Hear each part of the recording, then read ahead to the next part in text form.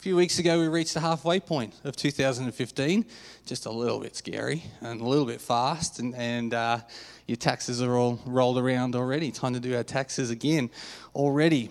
But I love those kind of key moments and how we get the opportunity to really take stock of where we're at, where things are up to, what God's doing in our midst, and in particular in our church. What's God been doing and saying? We've had a real strong focus this year on Philippians 2, One Love on Display. And you see hashtag One Love on Display, Philippians 2, everywhere, in all communication and things that are, it's not up there at the moment, but things that are going on around the church.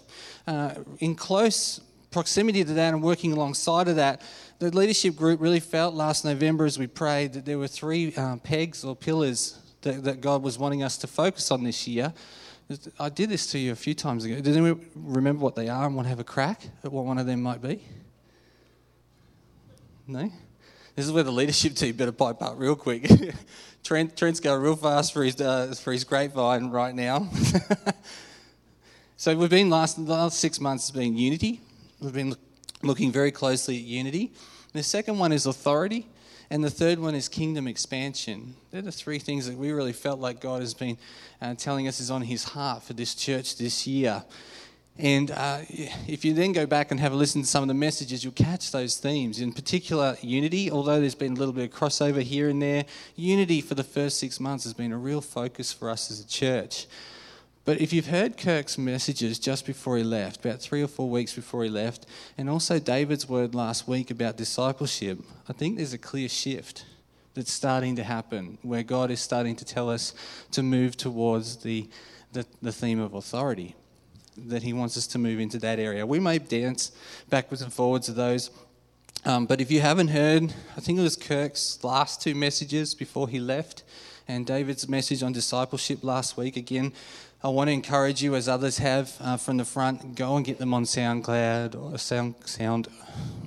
SoundCloud, or what's the other one in iTunes? What is it? Podcast. Go get the podcast, find it somewhere, play it, and have a listen, and you'll get a good idea, and you may start to hear that shift occur from uni to authority. And go and play those. And David made a great statement last week as he talked about discipleship and that it's a way of life. It's so true. Being a disciple means to be a life learner, a permanent student. In our case, that is to Jesus. I too have a really strong feeling that the Lord is calling his church. And as I've listened to messages from some of you may have also from around the world or different people you like to speak to, it does seem to be a theme that is really on the Lord's heart for his people in this context, in our context, but also around the world, discipleship. A real clear call to discipleship. And when I say that, I don't mean just that mundane kind of discipleship. I'm talking about that kind of discipleship that just grabs you and by the scruff of the neck and it just takes you on a journey. Lock, stock and barrel, you're sold out for Jesus. There is no other way, no other form. You couldn't do anything else but serve him for your life. It just grabs you. And it's a kind of discipleship, the kind of life that when you start to talk to other people about it, it almost becomes hard to even speak about it because there's just such an overwhelming sense of presence that falls upon you as you talk about your life as a disciple. I'm doing extremely well. I might get a drink of water right now. I actually think it's the cold. I was fine all morning. I'll just say it's the cold anyway. That grabs you lock, stock and barrel. It almost leaves you speechless because as you talk about your life as a disciple, just the overwhelming sense of the faithfulness and goodness of Jesus just invades your life as you tell people. That's the kind of thing I'm sold for. I'm sold for my sons being disciples that just know the reality of the kingdom of God in their life now. Even little Kobe right there, 5 years old, saying, Dad, when are we going to do the juice and bread stuff? When are you going to tell your story about the Bible? When are you doing that? You know, that passion to see those kind of things happen and want to see them happen. He was not happy when they weren't happening this morning and that he was going out to kids when I was telling the Bible story, which is probably a good thing anyway because I'd be distracted watching him. But But there is one thing in all my years as a disciple that has always been an entry point to anything that Jesus has called me into, or had to walk through, anything that he's done. And I've almost made a conscious decision to do this as well, and that is praise and thanksgiving. I always start and always try and start anything that I walk into in discipleship with praise, thanksgiving, and I guess the extension would be worship to Jesus for who he is and what he does. You see, we were made to worship. At the core of who we are, not only were we made for relationship, but we were made to worship. That is a core part of every human being's life. Now, some people may struggle with that and say, well, that's a little egotistical, isn't it? A little self-serving for God to create a being that actually, needs to worship him or should worship him. That's a little self-centered, isn't it? Well, I guess that depends on your view of God and who he is and whether he is love, as the Bible says, and in his very nature, whether or not he is good. It will largely depend on how you might respond to that. I'm not going to get stuck on that one. I'm just going to pull the pin on that grenade, throw it out there to you, and just leave it and run away. So enjoy thinking about that one this week. But I did have one of those aha moments a few weeks back around praise and thanksgiving in the life of the disciple. My wife and I, we travelled down to Melbourne because my nana had passed away. And I went down there as the oldest grandson, and my family asked me to, what I thought was just do the prayer and welcome, which was no sweat, and then 10, 15 minutes before it started, found out that actually means hosting the entire ceremony or service as it happened. So hit the panic button and went into a whole lot of panic around what that meant and what I was meant to do. It all went really well. As a side note, it was a really good time, But what it may remember, as Belinda and I talked about her life, and as the ceremony actually occurred, my nana was a devout Christian. She loved Jesus. She really loved Jesus. And one thing that I will say as a side note that I'm so excited about, I haven't been around death a lot in a lot of years. And what I found was I was riding almost this roller coaster of emotion where it's up and down and sadness and joy, because for my nana, she lived with the faith and hope of what was to come in her Lord and Saviour, Jesus Christ. She lives permanently now. She always had the love, but she's now in it. She's immensely soaked in it. But her faith and her hope in Jesus, they are fulfilled. They are fulfilled now that she is with him in eternity. And as we reflected on her life, Belinda reminded me of when we went down to Melbourne, and what you don't know about my nana is she suffered greatly in the last few years of her life. And we just cried out to Jesus for the mercy rule and just he would take her. But she had a whole lot of bone problems, but the main thing she struggled with in the end was dementia.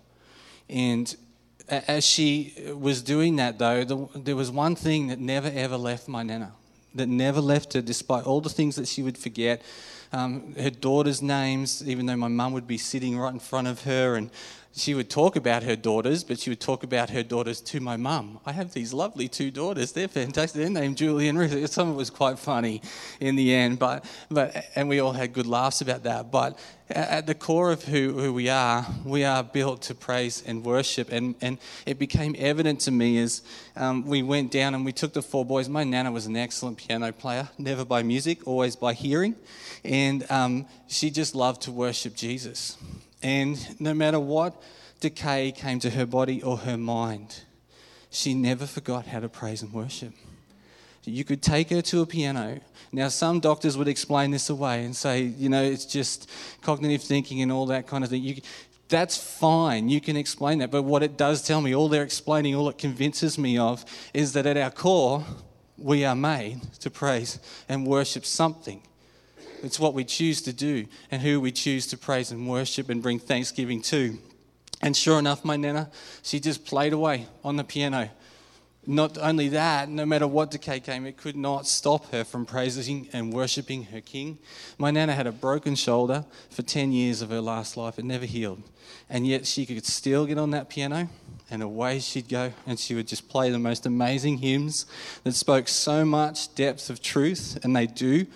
That don't lose the hymns. Doesn't mean we have to sing them every week, but don't lose the truth of what they say. They are amazing, amazing. Praise, worship. And my Nana's favourites were the ones that were praise and thanksgiving to Jesus for who he was. Secondly to that, the other thing that the Lord reminded me of in terms of my Nana and Pa and just how important praise and how central it is to life and the life of a disciple. If I can watch my Nana do it for her entire life. When I used to go and stay with them as a little kid. Sorry, I am getting a little bit emotional. That's why my voice is teetering a bit. I would go and stay with them and I would sleep in the next room to them. And as a kid, you don't realise the significance of this. But every night I would hear my grandfather and grandmother read at least a little bit of the Bible, and then they would say thank you. They would always, morning and night, they would say thank you to Jesus for the day they'd had, and they would thank him for their family that they had every single day. I stand here as a testimony to the fact of what the life of a disciple can do when we praise and thank Jesus for all we have, because they embedded a lot of my heritage, Christian heritage, into me. We are born, and we are, at our core, need to give praise and thanks to something. For us, it's Jesus. It was a big aha moment for me. And so the Lord's been talking to me a lot about praise and thanksgiving. And in particular, Bo, could you throw it up, the scripture this morning? This is the scripture that I've been sitting in for quite some time with the Lord. And I'd like to take you on that journey with me this morning, if that's all right. Because the reason why we're doing this, again, when we talk about authority and being a disciple of Jesus, and we'll talk a little bit more soon, we have absolutely no authority unless it is with Jesus. None. And so it is right as we come into that place as disciples, exercising the authority that he's given us, that we remember him, that we thank him, that we praise him for who he is, that authority would never go to our head, would never be about us, but all about him and who he is in and through us. Does that make sense? Everybody caught that? So the reason I felt like the Lord said to speak about this morning is I believe with all I am that as we move into a season of authority and discipleship, that we would never forget this. We would never forget to be thankful and to praise Jesus for who he is and what he's doing in our lives. Every single day, every single thing that he causes you to walk in. So Psalm 100 is where I've been camping out. Shout for the joy to the Lord, all the earth. Worship the Lord with gladness. Come before him with joyful songs. Know that the Lord is good. It is he who made us, and we are his. We are his people, the sheep of his pasture. Enter his gates with thanksgiving and his courts with praise. Give thanks to him and praise his name. For the Lord is good, and his love endures forever. His faithfulness continues through all generations. Oh, that is just gold. Those words are absolute gold. And there's a lot in them. And a lot that we don't have time to go in today. And again, as I always speak, I encourage you, as the word is spoken this week, go out throughout the week thinking about what's been spoken, what the Lord's saying to us, and apply it to your life and dig deeper if you need to. There's so much in this scripture, and we just won't have time to get to it all today. All right, Psalm 100, an interesting psalm, and particularly in the Old Testament, but in the New Testament as well, whenever we read Scripture, there's always a context to what is happening. It's written in a time and a place, and sometimes there's some words in there that can catch us a little off guard, or we may need to actually go and have a look at and find out what the meaning was. Why when the psalmist said those words would he have written that? Is there something going on in his time, something going on in his context or her context that would then cause them to use some words? Now, I want to just give you I'm almost going to give you a little Bible study thing here today, because I don't want to assume everybody does this, but if you are wanting to dig into Scripture a little more, and I encourage every Christian, if you're going to be a disciple, this is a big version of the Bible, is essential. It's knowing, reading, understanding, applying. It's part and parcel with your relationship with Jesus. Got to do it. The first thing, a tool I'd say to use is a study Bible. This is a study Bible of your choice. I've got an NIV study Bible. It just gives context to the book you're reading. If you're reading one of the books, tells you a little bit about it, when it was written and things. But it also below, if there's certain words that might be relevant to the time or culture, it'll often go into them and it'll give you a little explanation. So I encourage you to use a study Bible. If you want to dig a little deeper into the books, these two books, I don't know if you've seen them before, How to Read the Bible for All It's Worth and How to Read the Bible Book by Book. Two really good basic books that'll help you and give you context to the books you're reading, what's going on, what's the main message. So as you're reading it, what's the writer trying to get across to his hearers or her hearers. So there are two other books. Then if you want to go even deeper still into a book that you're reading, there's these kind of commentaries. I found these ones really helpful. Some, it's kind of up to you, but these ones in particular, these commentaries have been written just for everybody, and they're called Mark. This is the book of Mark for everyone. It just gives a little more in-depth look at the Bible and particularly the book that you're reading. These I found very, very simple, very, very helpful in terms of understanding Scripture. Then you can dig. Last book, it's all right. It's not somebody asked me if I was setting up a book stand, because, preachers come along and they set up their book stand when they're speaking. I'm not doing that today. I like these ones, the NIV application commentary. It is about, these ones go even deeper still into the word. And then if you wanted to, you can get your Greek dictionaries and call John Bajaya when you don't understand a word, and he will help you to understand what that word might mean. He's a very, very good Greek scholar, John Bajaya. So there's my little help tool today if you want to dig into Scripture and context and things. But in Psalm 100, there's two words in here in particular for me that I've been honing in on, and one in particular, gates and courts. Are two words in the context of that scripture that I found interesting in that psalm. And part of the reason why I then go, well, if I'm wanting to apply that to my life, I go, well, what does the writer mean by gates and courts? What are they in there? Enter his gates with thanksgiving, his courts with praise. Well, where am I entering? And then if we dig a little bit into that, what we'll find obviously is this person's writing is Jewish, Hebrew, and is writing about Israel and in particular the city of Jerusalem. Now, for us, a gate, in our context, we find that a little harder. That's why we need to dig into what that actually means, because when we hear the word gate, what do you think of? Yeah, kingdom of God, okay. That's very, very deep. What about in your daily life around society? We don't have many gates, do we? We have, sorry, Carol?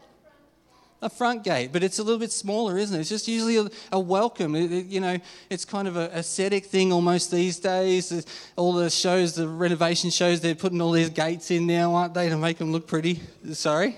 Pool gates. Oh, pool gates. There we go. There's one. Is that a plug?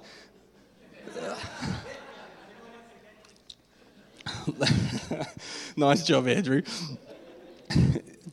And then court for us in our modern time, courts more have more of a legal context, don't they? You think about going into law courts and things like that. Well, for an Israelite, that was very different, because in the time that these were written, to enter the gates and the courts was a very central part of their daily life.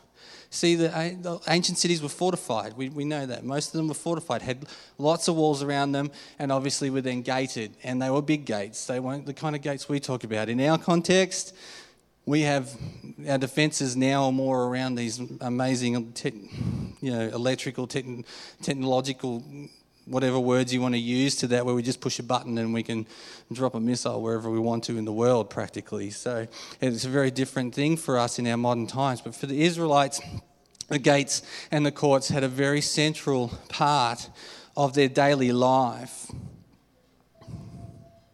So much of their community life. If you actually go and type Gates into a search engine, that's the other thing that's very helpful these days, an online Bible tool, an online Bible you can get. And if you want to go and reference any word, you can type it in the search engine of the Bible. It'll bring it up. It'll bring all the reference points up for you. And if you type in Gates, what you'll find is there's a lot of Israel's history and life goes on in and around the gates and the courts of praise. And you can hear some examples. It's this place of refuge, place of mercy for the people. The elders are often sitting there, seeing who's coming in and who's going. In the book of Ruth, a very key moment happens when Boaz actually negotiates to become the kinsman redeemer for Ruth. And if you know anything of the history, the lineage, that's King David's lineage, and obviously that ends up being Jesus's. A very key moment in Israel's history happens at the gates of Jerusalem. And so that becomes a very central part of community life. But most of all, to enter into the gates of Jerusalem and the temple meant to enter into the presence and the dwelling place of Almighty God. That was the importance for Israel in the gates. This is where the presence or the representative presence of God dwelt. All of Israel was a gift from God. The promised land, everything that entailed. But it was Jerusalem that held the most significance, and it still does. That's why I think I mentioned this quite a bit when I speak, so I'll just leave that alone. It still does have massive significance today for Israel. So much so that at very times it would be important for a good Jewish person or Israelite to go and to make a pilgrimage to Jerusalem. And last week I spoke about at the start of worship, the Psalms of Ascent, Psalms 120 to 134. If you read them from the perspective of these people needing to go to a place to go and worship, the longing that they have to go and be in the presence. See, we take it for granted. Often we take it for granted. We have the presence. The presence is always with us wherever we go, and we'll talk about that in just a minute.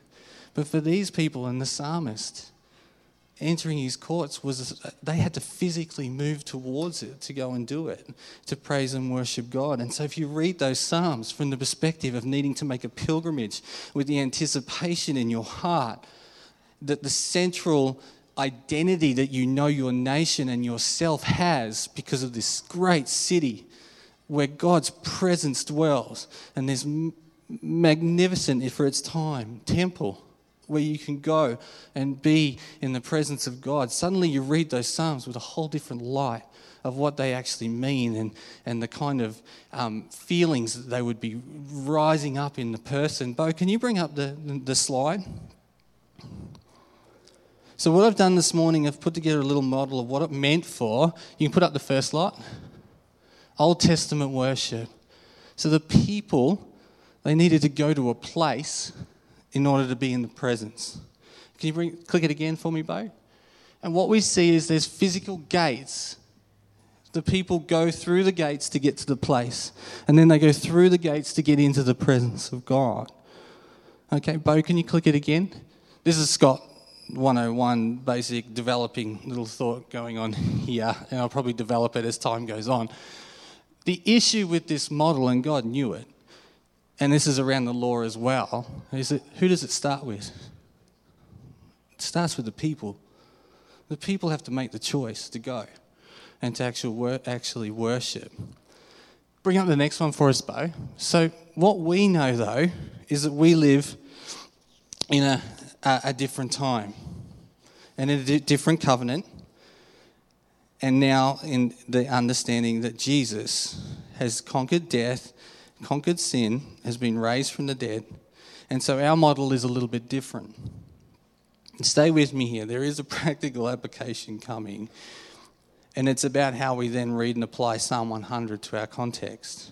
Are you getting a good handle on how it was for the writer of the Psalms and the people of ancient times with Psalm 100? I hope you are. But what does it mean for the disciples of Jesus? So how do we enter his gates with thanksgiving and praise? So now the journey starts with a person, and that person is Jesus, clearly. Jesus brings the presence to the people. And the great thing, where's the gate then? Where do you think the gate sits in this model? It's okay. You can be bold. Just yell it out. Sorry? Actually, I think there is. Where's the gate? Quickly, get in your Bible, type gate, and go to John. It is hard, but you can click it, Bo. We'll put people as have been. It's in the person. The gate is in the person of Jesus. Who got it? Who wasn't bold enough to say it? All right, you all got it? Good job. It's in the person. And this is backed up. So it's in the person.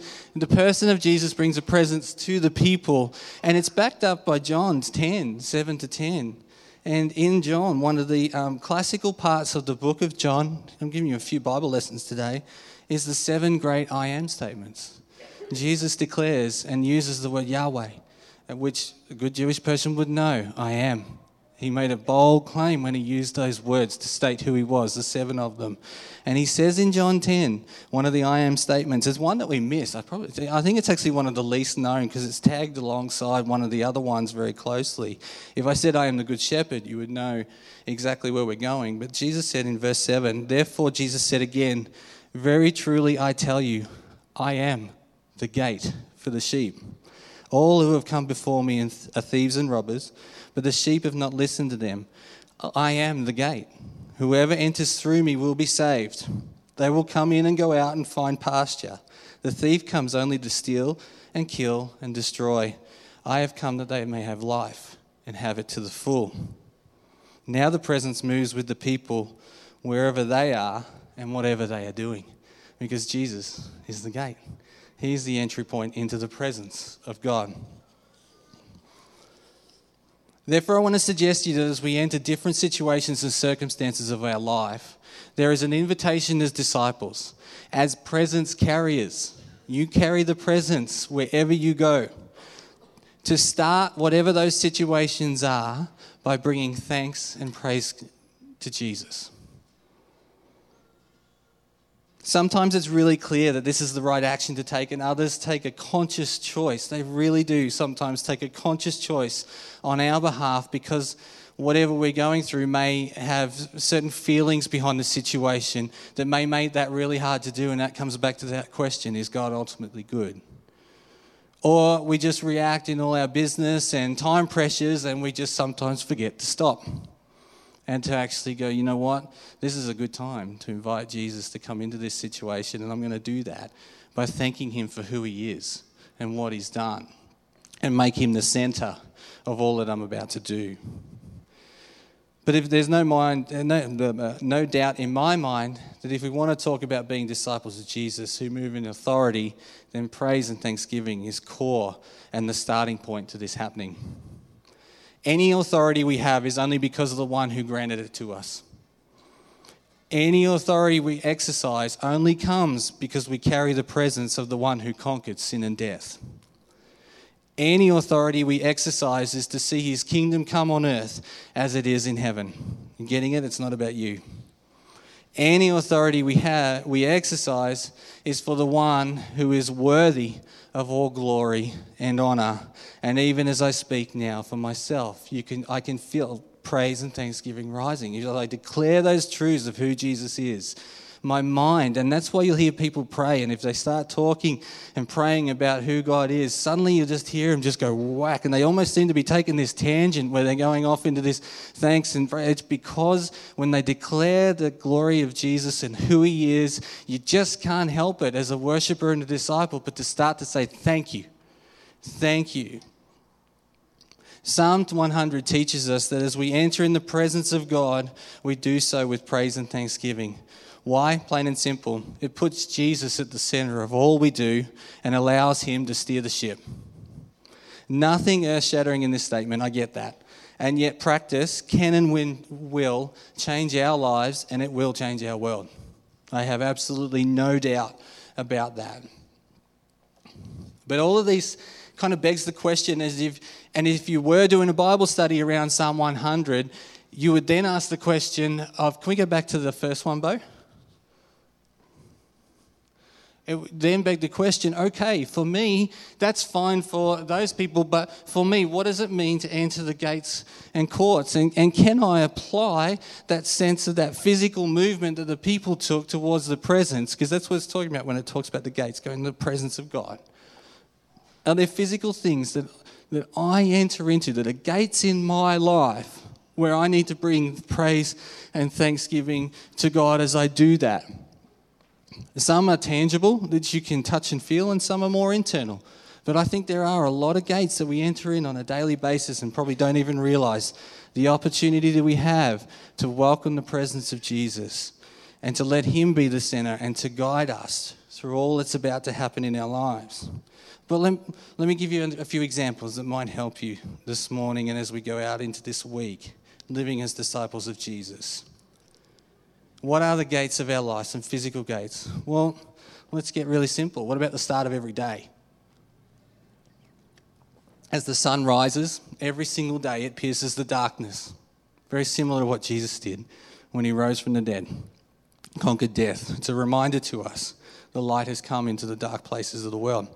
What about every single day when we wake up as just an opportunity right there to stop before we smash the alarm or throw it across the room or whatever we're doing, or think about the dreariness of what the day may hold, or if you're lucky enough to have one of those exciting jobs that you really love and can't wait to get to before we think about all the to-do list of what that means, or the family and what the kids need to do and where they need to be, or, the list goes on and on, doesn't it? What if we just stopped right as our eyes opened and we just said, Jesus, right now I'm thankful for this day. I'm really thankful for who you are in my life, because without you I have nothing. And so on this day I make the choice to welcome you into it, thanking you for all that's about to come my way and the opportunity I have to grow in you and to know you and to bring your kingdom into this world. What a great start to the day that'd be. Lamentations 3:22-23 says, because of the Lord's great love, we are not consumed, for his compassions never fail. They are new every morning. Great is your faithfulness. A promise from Scripture there.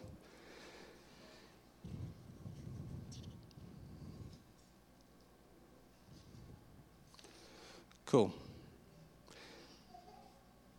When I do that, when I do praise Jesus first thing in the morning, one thing that I've really found, and don't get me wrong, I'm not perfect in this, and boy do I remember real fast, or does the Lord remind me really quickly when I haven't done it and things start to go pear-shaped real quick. I go, yeah, I might have forgotten to welcome you into this day, didn't I? And suddenly I'm responding out of my own efforts and not thinking about you and what you might want me to do or why this situation's coming my way.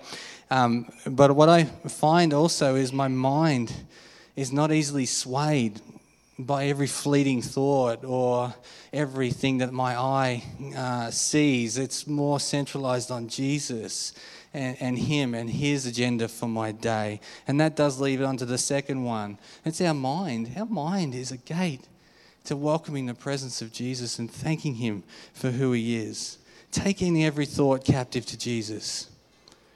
What a better way to do this than to praise and thank him. What about the heart? Do you think your heart is a gate that you can welcome the presence of God into and allow Jesus to rule in? Absolutely it is. We can receive the love of God by bringing thanks and praise to him for who he is and all he does. As soon as you do it, like I said before, as soon as you start thinking about and declaring who he is, and by the way, I love Corey. You actually got stuck into the fact today, I've just had a random thought, I'm just trailing here. You didn't have a random thought, this is the Holy Spirit. He started to preach exactly what it was. The church is about the people. It's not about a place. Did you pick that up this morning? So clearly God's got an agenda. Sorry, I just remembered that. All right. What about your ears? Are they a gate? Absolutely they are. What about filling them with praise and worship? Man, none of my children are in here at the moment, so I can say this. I hope they don't listen to it, but it's praise and worship, playing praise and worship around the home. Boy, it brings a settling presence in our home. The feral children stop and I won't say anything about my wife, all right? She's not here to defend us. I'll say, no way, mate, not a chance. You know that shovel? You can stop digging. No, it's all right. You can leave it. Leave the shovel. It does. It brings a peace and a presence. And I just can't help but stop at times and go, that's a no-brainer. Why does it take me so long at times to actually think about doing that when we've got circumstances, and we all have them going on in our family, to actually welcome the presence of Jesus, to put praise and worship, let it soak our homes. Let it soak our homes. That brings massive change and effect to our family. So yes, your ears are. What about not listening to the news? I mean, no wonder nobody's filled with hope these days if you just listen to the news all day long. Particularly if you lived in New South Wales. There's absolutely no hope whatsoever as you woke on Thursday morning.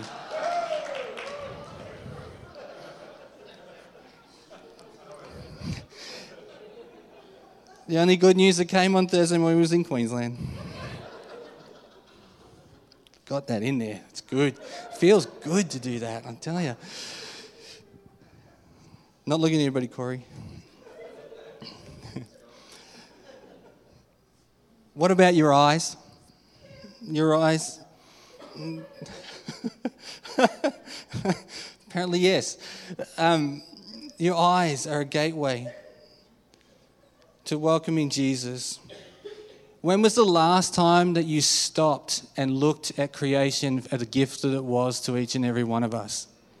When was the last time you went under the stars? Because our world, there's so much light and artificial light that we put on that we find it so hard to see. It's hard to see the stars. If you actually get out, if you haven't done it for a long time, get out of the city, go to Bullock's Rest, wherever it needs to be, get out of the artificial light that affects the ceiling that we can see, and go and just look up.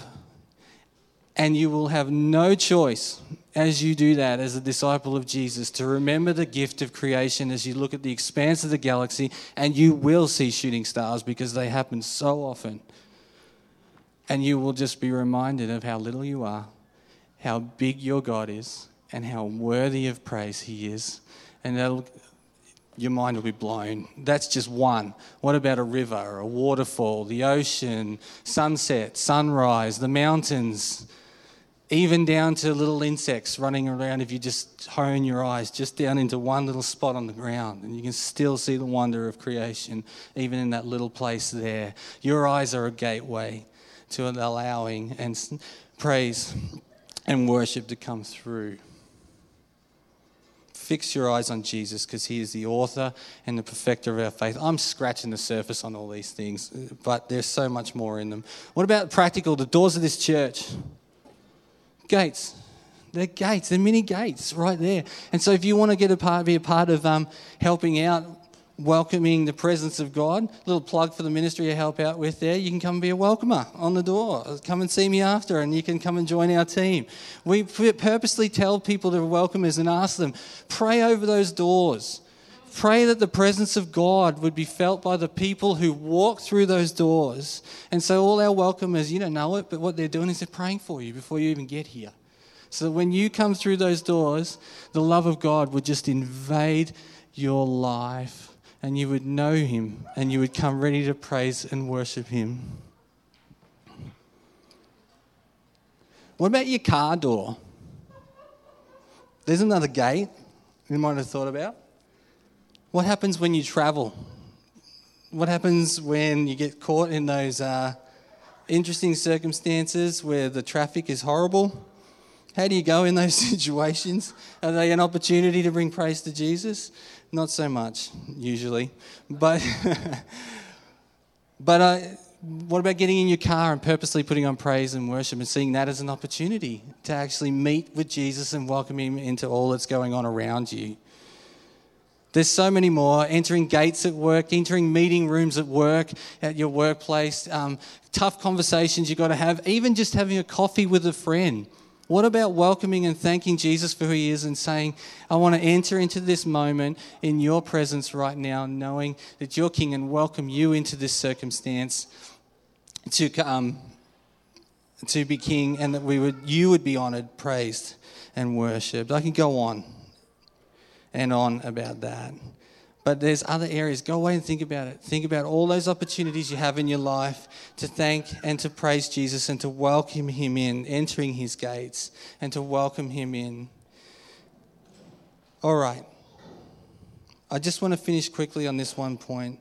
As the city gates in the ancient times were a central point to the attack for enemies, they were, so praise and thanksgiving is a central point of attack from our enemy. Because if the enemy controls the gates, then he controls what comes in and goes out. Satan would like nothing more than to stop us bringing praise and thanks to God. And Psalm 100 points out exactly why that is.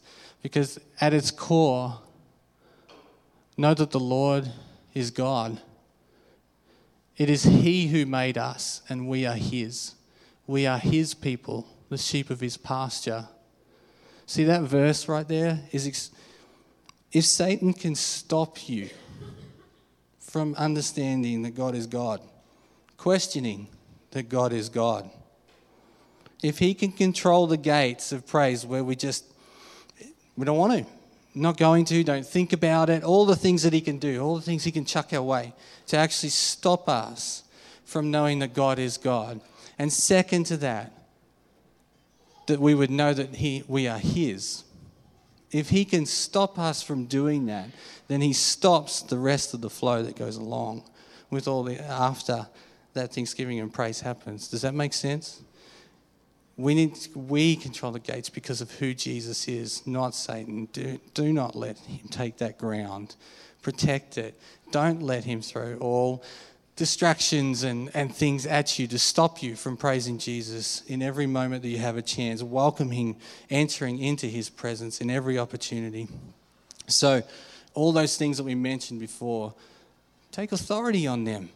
Take authority, your heart, your eyes, your mind, your ears. Take authority on those things and welcome Jesus and his presence and thank him for who he is. Change your world and change your life. Your meetings at work, I testify to that. I testify to the goodness of Jesus that has occurred for me as I've welcomed him in day and day. I wouldn't have the job I have unless Jesus gave it to me. So that part is not hard for me because it was a miracle, the job that I got. And so that part is not hard. But the daily walking in and saying, thank you, Jesus, for this opportunity has still continued to roll on and bring opportunity for all the things that he has wanted me to learn and grow in throughout my life. So I bring testimony to that. All right.